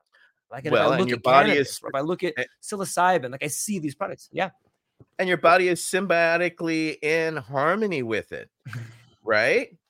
Yeah. I never felt that with alcohol the way that I feel with cannabis. It feels natural in my body, whereas alcohol does not, you know? So that's also the endocannabinoid speaking up for us and saying, yes, not only does this work for me, I'm going to put you in homeostasis. Homeostasis, that's where we want to be. When your CB1 receptors and CB2 receptors are properly stimulated, holy shit, you're there, right? So if you realize that less than 1% of the population has a proper saturation of their endocannabinoid system, and if that you're in homeostasis and in health, how unhealthy is our society as a whole? And just imagine if there was homeostasis via this in our society, how the healthcare industry would be Yep. significantly different. The pharmaceutical industry would be completely different. There would be a completely different shift because people would have harmony and wouldn't be sick and wouldn't be debilitated and homebound at areas where they didn't need to be, because of, alcohol turns to sugar, diabetes. Oh shit. Yeah. Which is a huge problem. I learned a lot about that because I went to a lot of conventions for the blind and I watched people go from their diabetes and go completely blind. I had a woman I used to have a crush on as a kid that she used to could see me, and by the end she could no longer. And how heartbreaking it was for me. And it was cannot even imagine how absolutely devastatingly heartbreaking it was for her. And so this was brought on by bad diet, by lack of access to good, healthy food, right? And good, healthy uptake, which we need farming, we need farmers, we need agrarian living and people communally working in areas and doing away with their front green grass lawns and actually putting and erecting up actual gardens. And let's go back to exchanging fruits and vegetables with each other and our exchanging our cannabis and our mushrooms and our other psychedelics, our toads. Here's my toads, you know, we Yeah. need better harmony. We do. When you look at it from that angle, there's a quote that says something along the lines of, in a society that's sick, the person running away is the only one that's healthy. And when you look at the people that are fighting, it seems like they are the people that have a healthy constitution. Like, this is all wrong. We got to fight this. But if you're full of fear, or if you're full of dis-ease, of course you're not going to be able to fight the good fight. You're not going to have the resource. You're not going to have the energy. You're not going to have the fortitude. You're going to be consumed by fear. And so I just want to say thanks again, man. I really appreciate the road that you've traveled. But more than that, I appreciate you coming out and explaining to people about the pathway that's there for them to follow, and that it's not an easy fight, but it's a worthwhile fight. And there's meaning in there, not only for you, but the people around you. And that's how you build a better society. Through community, right? Yes. That's why we charitably donate locally and give locally, because giving nationally doesn't do shit for us locally, but by supporting the local organization that is providing food, or we provide one that's the Berkeley Free Health Clinic. Oh, they're out there providing health care to the underserved, dental checks, giving them, shots and the things that, people are too afraid to go or can't afford to do. So these are worthy people of your donations. These are worthy areas. And when you find that you contribute in your community responds. We had security walking around earlier on in our dispensary, and San Pablo Avenue was world renowned for prostitution.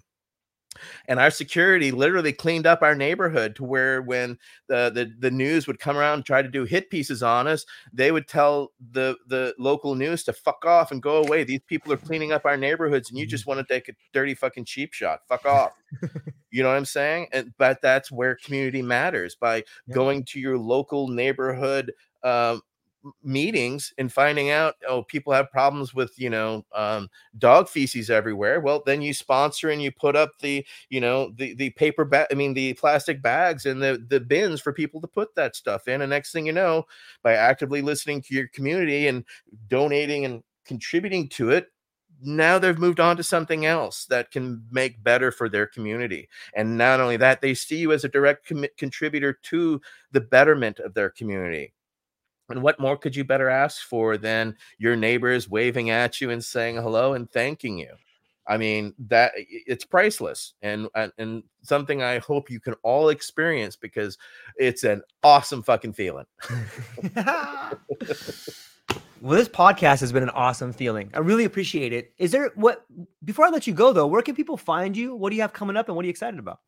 Let's see. I can be found. I am on most socials under ATN 420. The letters ATN 420. So I'm on, Threads, Facebook, all that. I can be reached at atn420@gmail.com.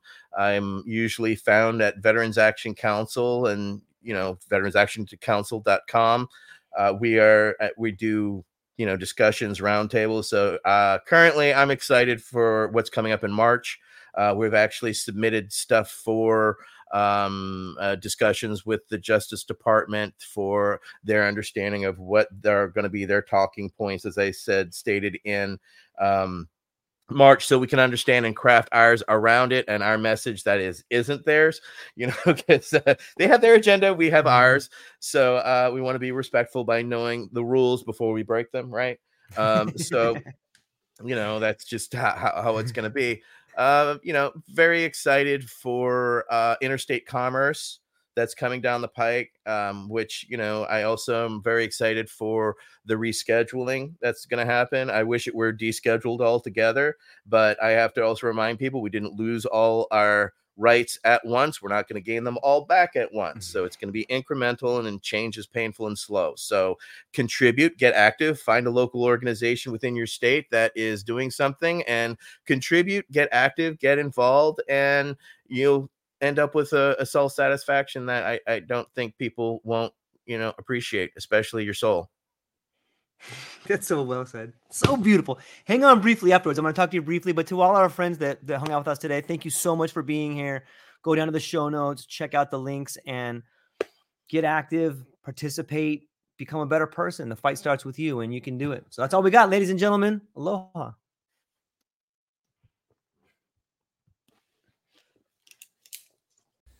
Aloha, everyone. Thanks for taking a moment to hang out with me in the True Life Podcast. I truly appreciate it. If you're taking some time to listen to this, whether it's your first podcast with me or you've been with me the whole way, I truly want to say thank you from the bottom of my heart. Additionally, I would like to try to inspire everyone. The world is a crazy place, and if you listen to your heart and you take some chances, I really think the world will unfold in front of you in ways you can't imagine.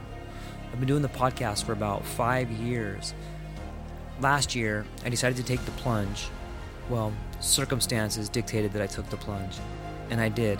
I've begun working on the podcast full-time for almost a year now, and it's been so rewarding to me that I just want to try and inspire other people. If you have a dream, if you have a vision, follow the voice in your heart, listen to the song on the wind, and embrace the challenge. I think you're strong enough, you're smart enough, and you're good enough to make your dreams come true, but you have to believe in them. And I truly believe wholeheartedly that if you take a chance, a real chance on what is possible, then your dreams will unfold in front of you. Uncertainty can be a monster. It can be something that we run away from. But much like fear, if you stand in front of it, it's not that big of a problem. I know everyone listening to this has a dream and a vision, and I hope you all conquer it. And I want you to know it's possible. Take baby steps and move towards it, and you will get closer to it. Your relationships will be better. Your life will be better. And you know what? You deserve it. You're an amazing person. If you get a moment, go down to the show notes. If you can, support the show. Thank you so much for being here. Now let's get to it.